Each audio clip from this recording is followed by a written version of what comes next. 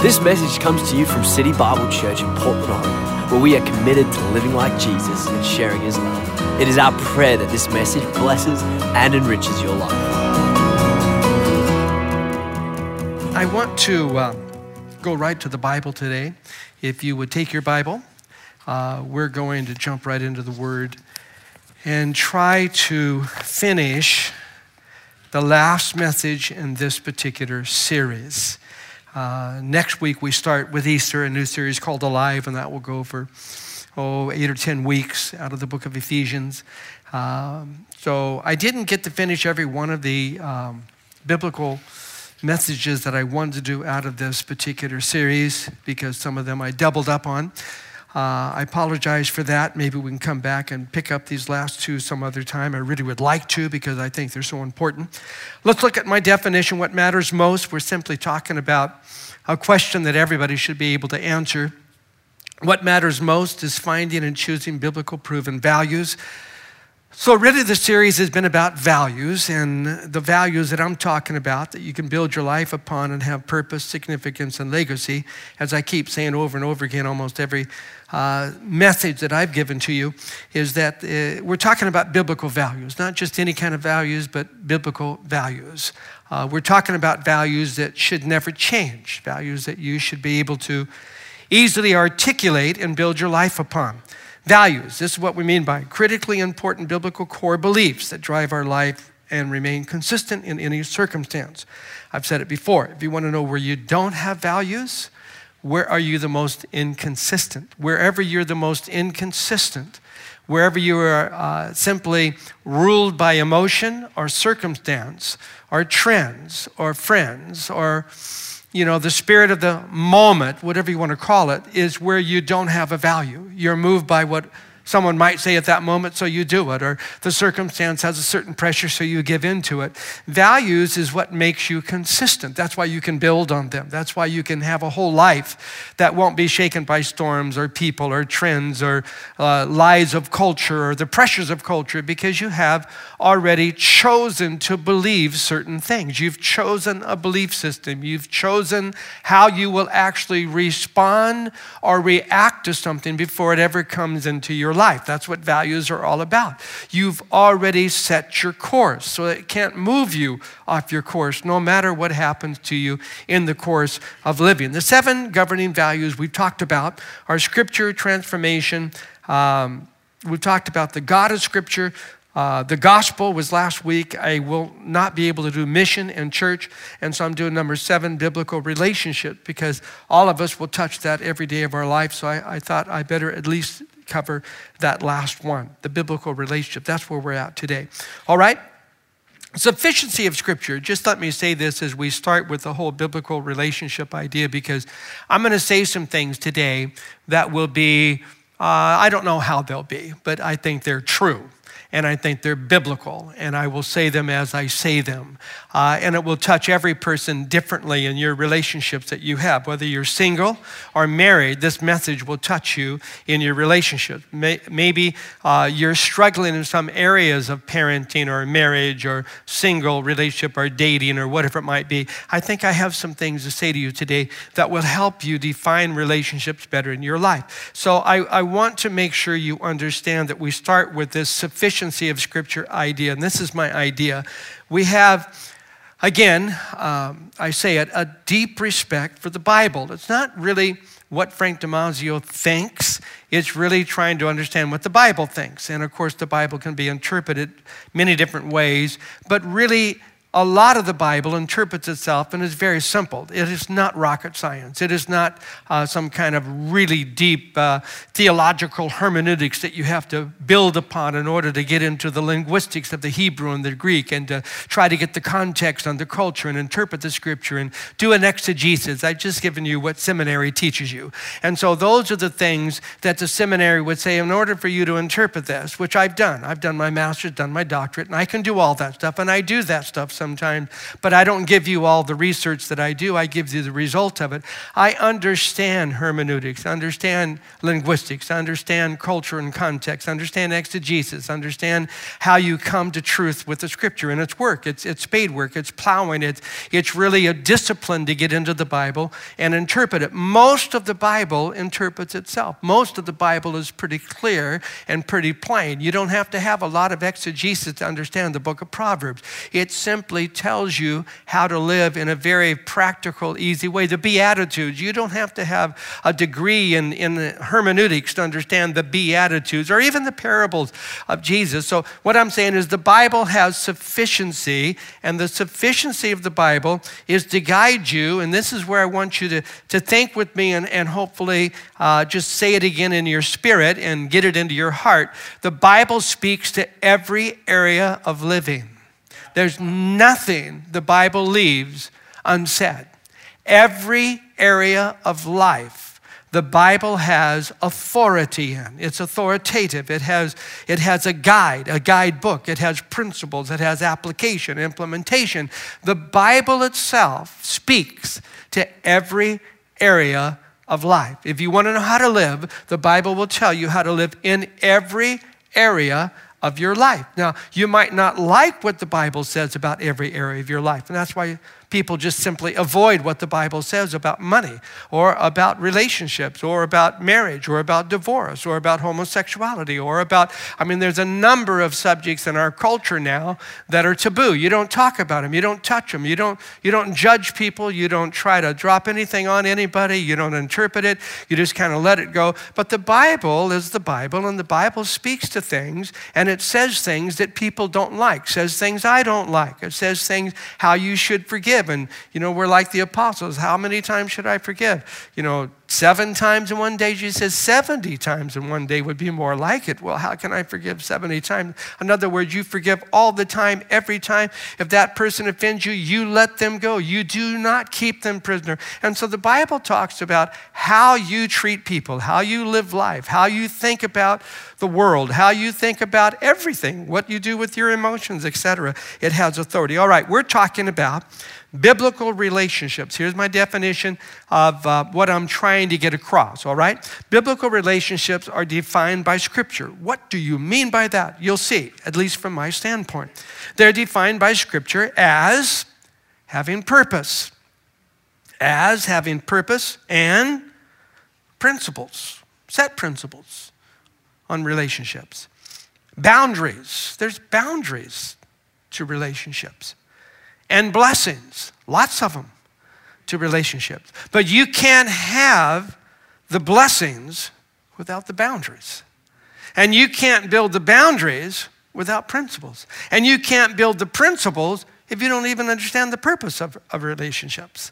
And so the package kind of goes together. You have to understand God has a purpose in every relationship. God has a purpose. And in that purpose, there are principles that you walk in. There's principles that you obey. There's principles that you understand. And as you do that, there are some boundaries. There's some things you can't do in a relationship. There's things that God says, I put a fence there, don't cross it. Well, I don't think I like the fence, and I don't think the fence is needed. And God says, well, there's consequences for you removing the boundaries, and there's consequences to moving the fence. And if you want to try it, you can go ahead and try it. God's not going to kill you. He's not going to send an angel and slap you on the top of the head every time you move the fence post. But there are things in life called consequences. And some people don't have consequences for a long time. And so they think they get away with it. They think there are no consequences. But in the eternal realm of God and the way God deals with us, there is a cause and effect, and there is a blessing, and there are consequences that happens with every decision you make, and it affects you as an individual. All right, we're talking about relationships, personal relationships. I'm going to deal, and I'm hoping I get to it. I have a fear I tell you what I'm going to do, and I won't be able to do it, but I see 4 as the cornerstones, 4 different relationships that you should have in your life, and you will have in due season, whether you're there or not.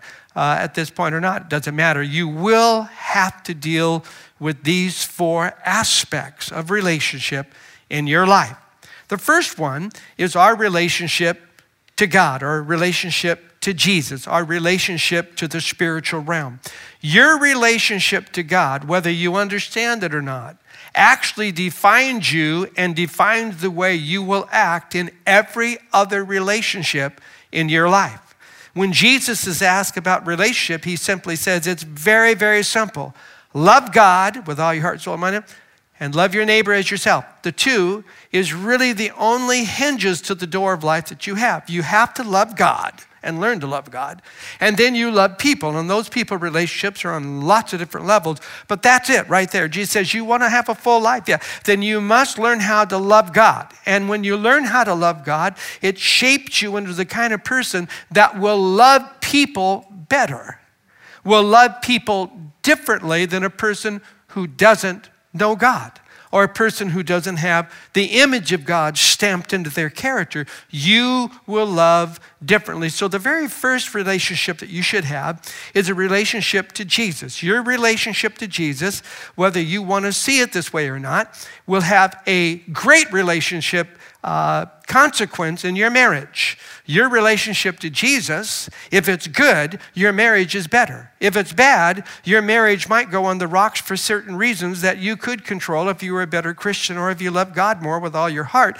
A lot of things she would do or he would do would not affect you because you are totally stamped with the character of Jesus, which means you have gentleness and forgiveness, and you have tolerance, and you have endurance, and you have the nature of God, and you have joy, and you have all these things that the Bible talks about that comes with a relationship with God. And because of that, how you relate to everyone else in your life will be shaped around how you're shaping your relationship to God. And so my question, of course, is Revelation 3:20. Behold, I stand at the door and knock if anyone hears my voice. And so Revelation 3:20, I'm simply saying to you, have you opened the door? Have you heard the voice? Have you let Jesus in? Revelation 3 and verse 20. He says, I knock on the door. The Greek there is I knock and I keep knocking. It's a continual. It never ends. Jesus is always seeking your life. But you are the only person who can open the door. You're the only person that can answer the knock. You're the only person that can respond to Jesus when he comes knocking at your door. And then he says, if you hear my voice, I will come in and I will dine with you, fellowship with you, make a habitation with you, a house with you, a life with you. I will come into your life. Now, again, you must know if you ever open that door or not. You must know that right now or soon or sometime in your life. Hopefully you will come to grips with this. Did you open the door to Jesus? Did you invite him into your life? Have you made him the center dining room of your life? Do you have what is the most important thing I'm going to talk about here? Do you have a relationship to Jesus? Not a relationship to the church, not a relationship to a hymnal or a book or a song or even sermons, or a relationship to having coffee with Christians. There's all kinds of reasons why church is good, but the real reason that church exists is because Jesus lives in the church.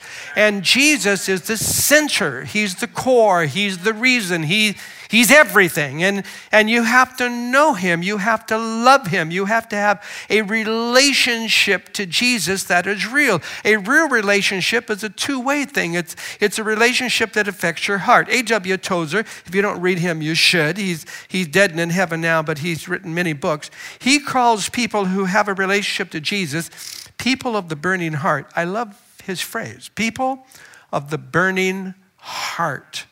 Is your heart on fire with something? Does your heart have feeling about Jesus? Does your heart have enough emotion that you could call it passion? Do you have passion when it comes to Jesus? When you pray, does something inside of you move? Why? Because it's alive. When a woman is pregnant with her child, one of the great things that happens in that woman's life is when the child moves in your body. And it's a scary thing when the child doesn't move in your body because you don't know where life exists or not, what's going on here. But as long as that child is moving and kicking and responding, and it's a joyful thing. I've been through it several times with my wife and now with my son's wife and going through pregnancy and talking with her. You live it again as a granddad. But the point is this: there has to be something in you in order for it to move. So if Jesus is in you and there's a relationship and there's a passion and there's a burning heart, something in you moves with Jesus. It has a rhythm of life. It has a passion of life. It is real to you. You might sound funny to people when you talk about Jesus because he's so real to you. The way you talk with him, people notice that and say, man, you have a relationship to Jesus that is really, really different. One of the old writers, one of the old saints said this: we trust thee, O living bread, and long to feast upon you. We drink of you, the fountainhead, and we thirst with our soul to be filled. What kind of language would a person use like this? Thirst and hunger and fill, and it's relationship. It's when you find Jesus. Again, I know what it's like to have a religious relationship to Jesus and a living relationship to Jesus. Because for 17 years, till I was 17, I only had a religious one. Nothing moved in me. Nothing moved around me. Nothing was passionate in me about Jesus. I never heard the voice of Jesus, never talked to Jesus, never had a love for Jesus, never stood up for Jesus, never shared Jesus. Why? Because I didn't have Jesus. I was vacant. I never opened the door myself to let Jesus in and then make it a passionate relationship to Jesus. That passionate relationship, Jeremiah 31 verse 3, the Lord has appeared of old to me, saying, yes, I have loved you with an everlasting love. Therefore, with loving kindness, I draw you. Acts 17:27, so that they should seek the Lord in the hope that they might grope for him. And then it uses this phrase. It's actually Acts 17:27 is a quote from one of the philosophers of that day that he actually quotes in the scripture, where he says, though he is not far from each one of us, we live and we move and we have him inside of us. He's not far from any one of us. That was actually a quote from one of the local philosophers of that day, that he's not very far. He's not very far from you. Acts 17:27. He's not far from anybody. He's never far from anyone. If you reach, you'll find. If you open the door, he'll come in. If you try to talk with him, he'll talk with you. He'll answer your prayer. He'll begin to do things in you that means you'll have passion. Our relationship to Jesus is what? It should be real and personal. Meaning, it should be spiritual. It should be intimate. It should be a relationship where deep and strong emotions are shared and felt. Now, again, I'm trying to describe something that's very subjective, but I would think that if you could put it into the human love context, when you love somebody and you first start dating them and then you finally get engaged and you finally get married, when you love somebody, there is emotion, there is passion, there's feeling, there's life, there's expectation, there's joy, there's fulfillment, there's a relationship, and it should grow. My wife and I will be married 40 years next year. We are going into years. We've been doing this for years. And love only gets better when it starts right. It only gets better. You don't have a lesser love as you get older. You have more love, mature love, a deeper love, a passionate, affectionate love for one another, and life itself. Why? It's a relationship. If you have a relationship to Jesus, it grows. It changes, it matures, it has feelings, it has reflection, it has relationship. It's what forms your life. It's what will form your mind, your will, your emotions, and how you used to be an angry person. But the more you get to know Jesus, you let anger go. If you used to be resentful, know Jesus, you let resentment go. If you used to be bitter, you let bitterness go. If you used to be a person that would hold grudges, you let grudges go. Why? Because the more you relate to Jesus, the more you become like Jesus. And the more you become like Jesus, you're a better husband. You're a better wife. You're a better friend. You're a better person. You're a better worker. You're a better everything if you're becoming more like Jesus. You can't do that unless there's a love relationship. Can I hear an amen?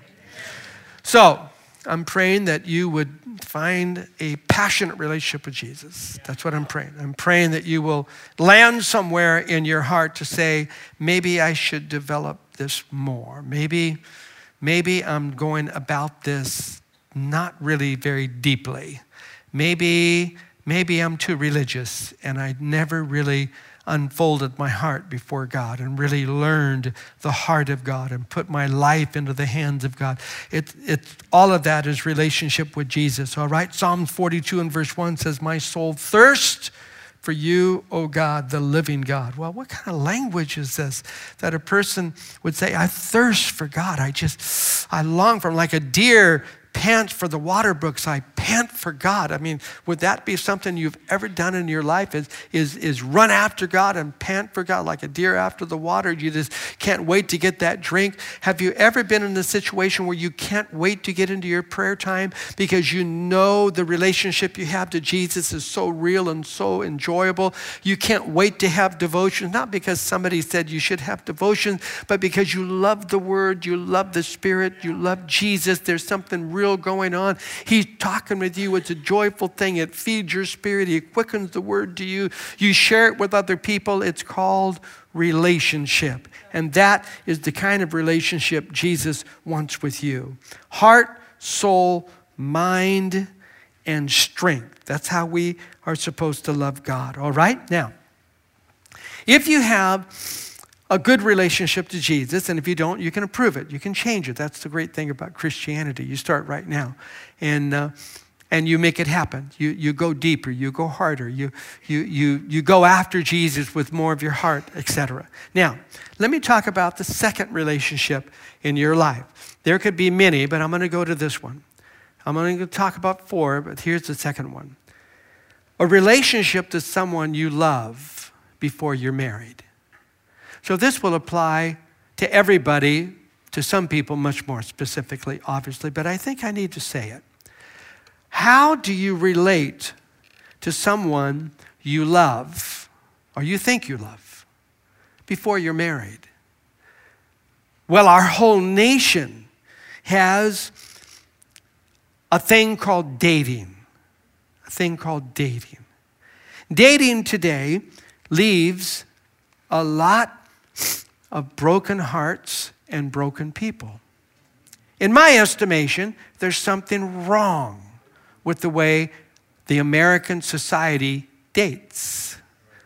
Now, am I going to say you shouldn't at all? I'm not. I'm not going to go there and be some kind of a nerd and prude and weird and some kind of a reverend that says, bless God, you just get the word of the Lord, marry one woman, and you don't kiss her until you go down the aisle, and that's it. Well, that might be a great way to go, but it's probably not going to happen. It's probably not going to happen. But what I'm going to say shouldn't happen either. Dating today leaves broken hearts, broken lives, hurts, loss of purity, sexual sins that define people, and despite young people's best intentions, or young adults' best intentions, they end up getting burned with relationships that have gone too far. All right?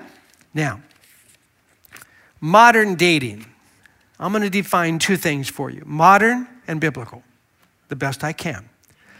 I don't know if I've ever done this, not in this particular way, so you might want to get a hold of this podcast or whatever and share it with the people that need to hear it. Not everybody in this room would be the only people that need to hear this, but there are many people that could benefit from this. The first thing you have to understand with modern dating is that TV is one big fat lie. That's the first thing you got to understand. TV presents romance and relationships in the most ludicrous, unreal way that anyone could ever imagine a relationship. You jump in the bed with this one and that one, get up the next morning, have coffee together, go your way, do it again and again and again and again, and it's all smiles and happy and there's romance, and it's almost like the young people that are watching the movies and watching TV are learning a lie about romance and a lie about sex and a lie about relationships that they can't put a line down. They really don't understand that what they're watching is absolutely unreal, not only to the society we live in, but the people that are acting the parts have wrecked lives, wrecked relationships. The people that are acting the parts don't know anything about love or romance. And so there's a lie that we are drinking into this culture that has changed the way people think about relationships. And I think TV and movies are one of the greatest culture shapers that we have, especially for the younger people, and it's all one big fat lie. There's not 1/1000th of what you see in those movies that is true. But you start drinking in and you start imagining, I want a guy to kiss me like that. I want a girl to look like that. I want to have a life like that. Oh, that would be fantastic. And then you have the social media and everybody can hook up any way they want and send pictures to one another. Well, that's going crazy too and causing us a lot of problem with a lot of families and a lot of young people because they don't understand anything about relationship. Modern dating goes like this. It's between two people that may or may not have marriage as a goal. So modern dating does not have commitment as a goal. It really has no goal except pleasure. And so modern dating starts with this idea that relationship is purely recreational. Relationship is purely for my education. Relationship is purely a romantic experience. Now, I might have 1, 2, 5, 10, 20 of those before I ever get married. And the sad thing is, most of our society, that's what's happening.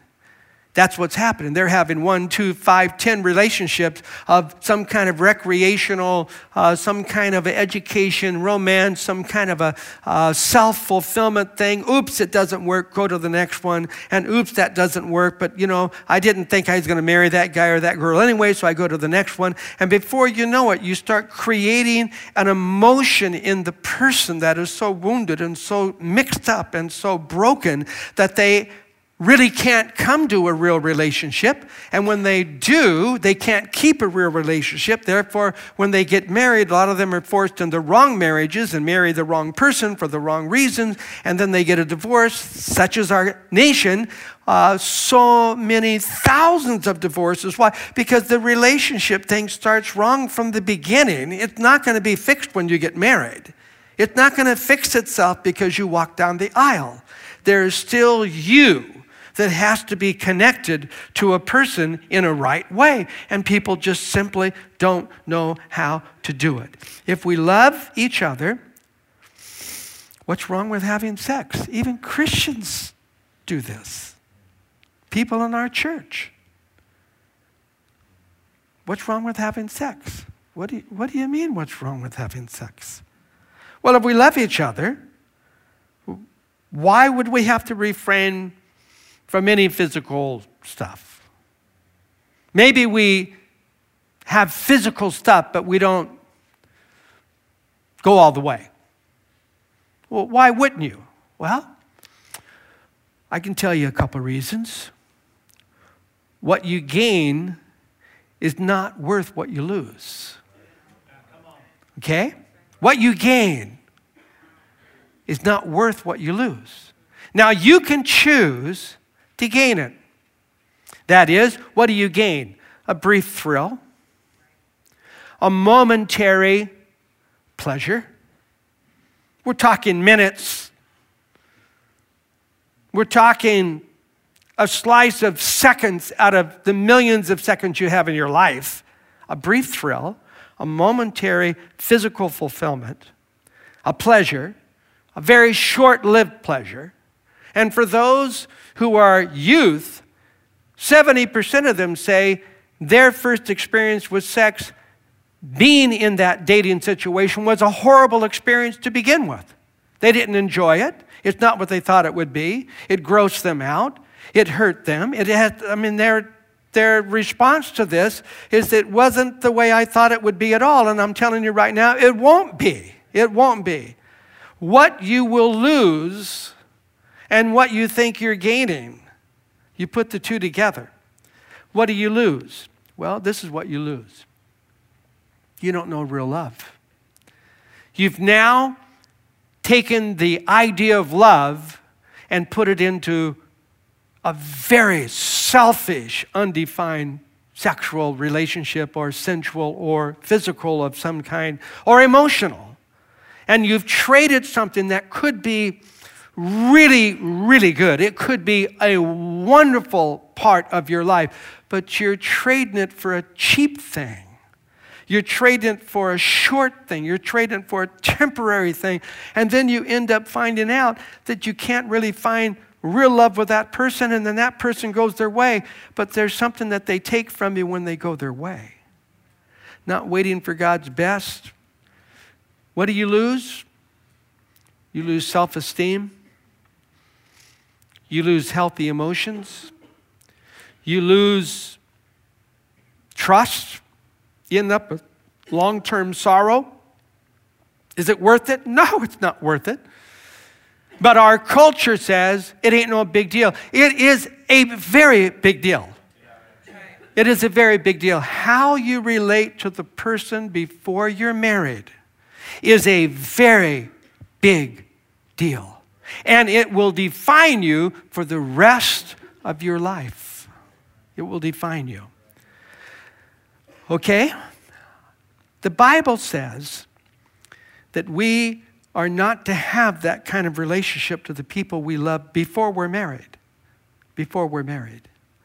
Biblical dating, on the other hand, this is, even though dating, you won't find it in the Bible, but I'm just talking about relationship because it's real that you're going to court, date, or do something before you marry that person. Understood. I'm not arguing that point whatsoever. I think healthy relationships are good. Biblical dating is a method of introduction and carrying out what should be a premarital relationship between a single man and a single woman.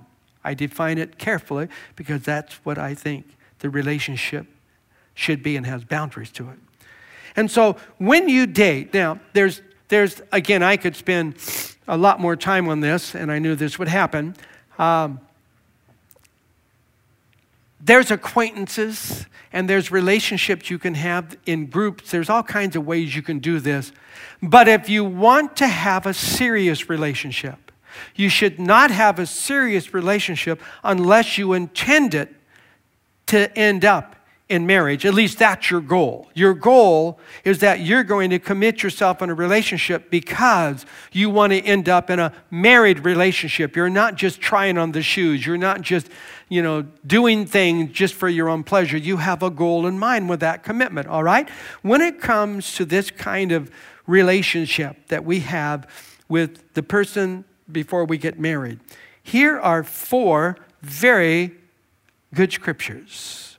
1 Corinthians 6:18 through 20. Depends on how you look and how you think these are good, but I think it answers a question that I get from young people far too often, and from young adults, and even people into their 30s that are Christian or non-Christian. I still get the same, why can't we have more physical relationship before we're married? What harm would it do? Well, it's not just because it's sinful. Well, you did something, it's a sinful thing, you shouldn't do it. It is, but it's so much deeper than just a sinful thing. 1 Corinthians 6, now remember, this is not me telling you this. This is the Apostle Paul writing an epistle, a letter to the Corinthian church, which would be like writing a letter to the LA, Los Angeles church, or the Seattle church, or Portland, a city that had a lot of singles and a city that had a lot of problems. 1 Corinthians 6, verse 18 and 20. He starts with these words, flee sexual immorality. That's how he starts the verse. Flee sexual immorality. Then he says something that a lot of people would like to figure out. Every sin that a man does is outside the body, But he who commits sexual immorality sins against his or her own body. Whoa, that's in the Bible. Is this right? That Paul is actually categorizing, and he has one category for sexual sin and a category over here for every other sin. That's what he says. Every sin a man or woman does is outside the body. But he who commits sexual immorality sins against his or her own body. How? You were bought with a price. Therefore, glorify God in your body and in your spirit, which are God's. I'm going to read another scripture, then I'm going to answer the question I'm asking you. 1 Thessalonians 4, verse 3. Apostle Paul, dealing with what I'm dealing with as a pastor. Exactly the stuff I'm dealing with is what Paul's writing about. I live this. 1 Thessalonians 4, verse 3 through 6. For this is the will of God. What is the will of God? Your sanctification. What is sanctification? You're setting apart to be different. That's what sanctification means. You're set apart to be something different. You're not to be the same as the world around you or the culture around you. He says, your sanctification. Then he says that you should abstain from sexual immorality. That each of you should know, interesting phrase, famous Pauline phrase, and one that bears a lot of meditation, I think, that each of you should know how to possess his own vessel in sanctification and honor, not in passion of lust, like the Gentiles who do not know God. That no one should take advantage of and defraud his brother or sister in this matter, because the Lord is the avenger of all such, as we also forewarned you and testified. This verse is filled with some very amazing insights about sexual immorality. And our country is totally buying into sexual immorality as being no big deal. Not only before marriage, but after marriage and adultery and everything else. It's just a country that's gone crazy when it comes to this one expression. The pornography is off the charts in our country. And then you dig down and there's the gross stuff that goes with child pornography and all. How could anybody in their wildest imagination abuse a child? Well, it's not how you think it is. It's because our culture has abused the whole sacredness of sexuality. And so there's a craziness that sets in that has captured the hearts of people. Sexual behavior is not just a physical act. If you don't hear anything else today, you should hear this one. It's not just a physical act. Paul says it. You and the other person become one. You become one. What does that mean? A part of you remains forever with the other person. Never erased. Forever. As long as that person lives and you live. A part of you was given away. You sin against what? Your own body, and sexual, because it's covenantal, affects your spirit. It affects your spirit. And that's why, more with women than men, it affects their personality, their emotional makeup. It affects how they think about love, how they think about everything about themselves. That's why some, which should not happen, and I don't want to leave you with this, so you just have to give me some more minutes to try to wrap this up. But I think with the young women that get deceived by men's lust, and that men can use a lot of manipulative power to get sex out of a woman by doing all the things they would want to do that they can do to get you just to give them your body. And then when they get it, that's all they wanted. They just wanted that piece of you. They didn't want anything else. They didn't want the relationship. They didn't want the emotion. They didn't want your package. All they wanted was that piece of you, and that's why the next day they don't talk with you, or the next week they don't return calls, or the next month they're with another girl or another woman. All of a sudden you realize they took advantage of me. And what happens is that the woman can feel like they are soiled goods, slightly soiled, greatly reduced in price, kind of a damaged goods. So then what happens? They start relating, maybe from that point on, to other young men or men. I'm talking, this can happen to teens, right through young adult, where because they think they are slightly damaged and they are used, and now their price tag has changed, that they actually then present themselves to other men that way.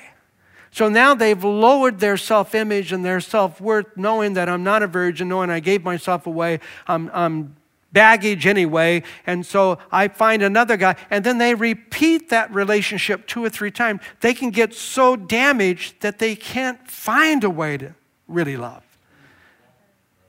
And then you have that person getting married.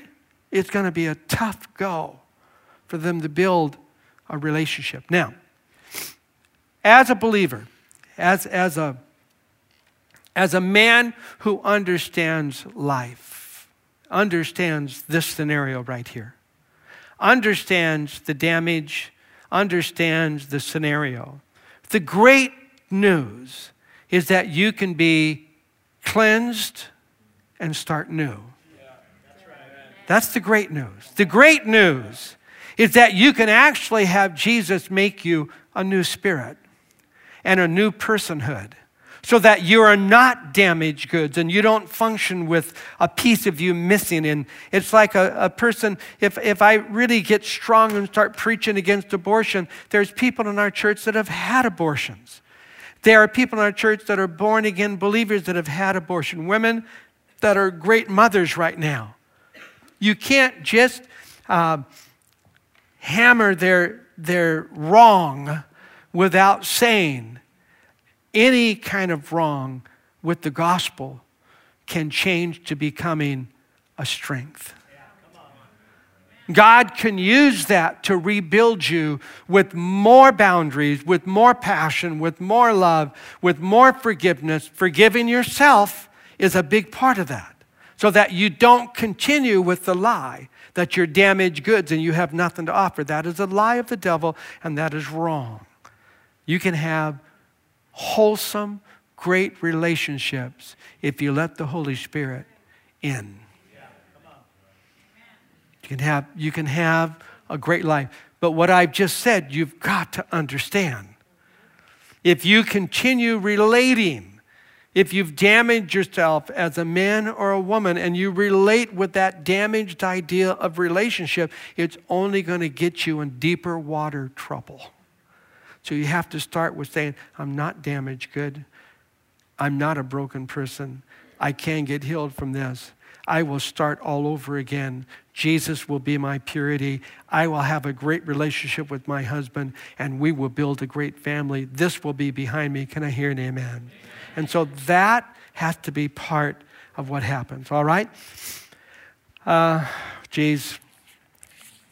are 4 relationships in life that you need to understand. 2 of which we've done. Come on, Jenny.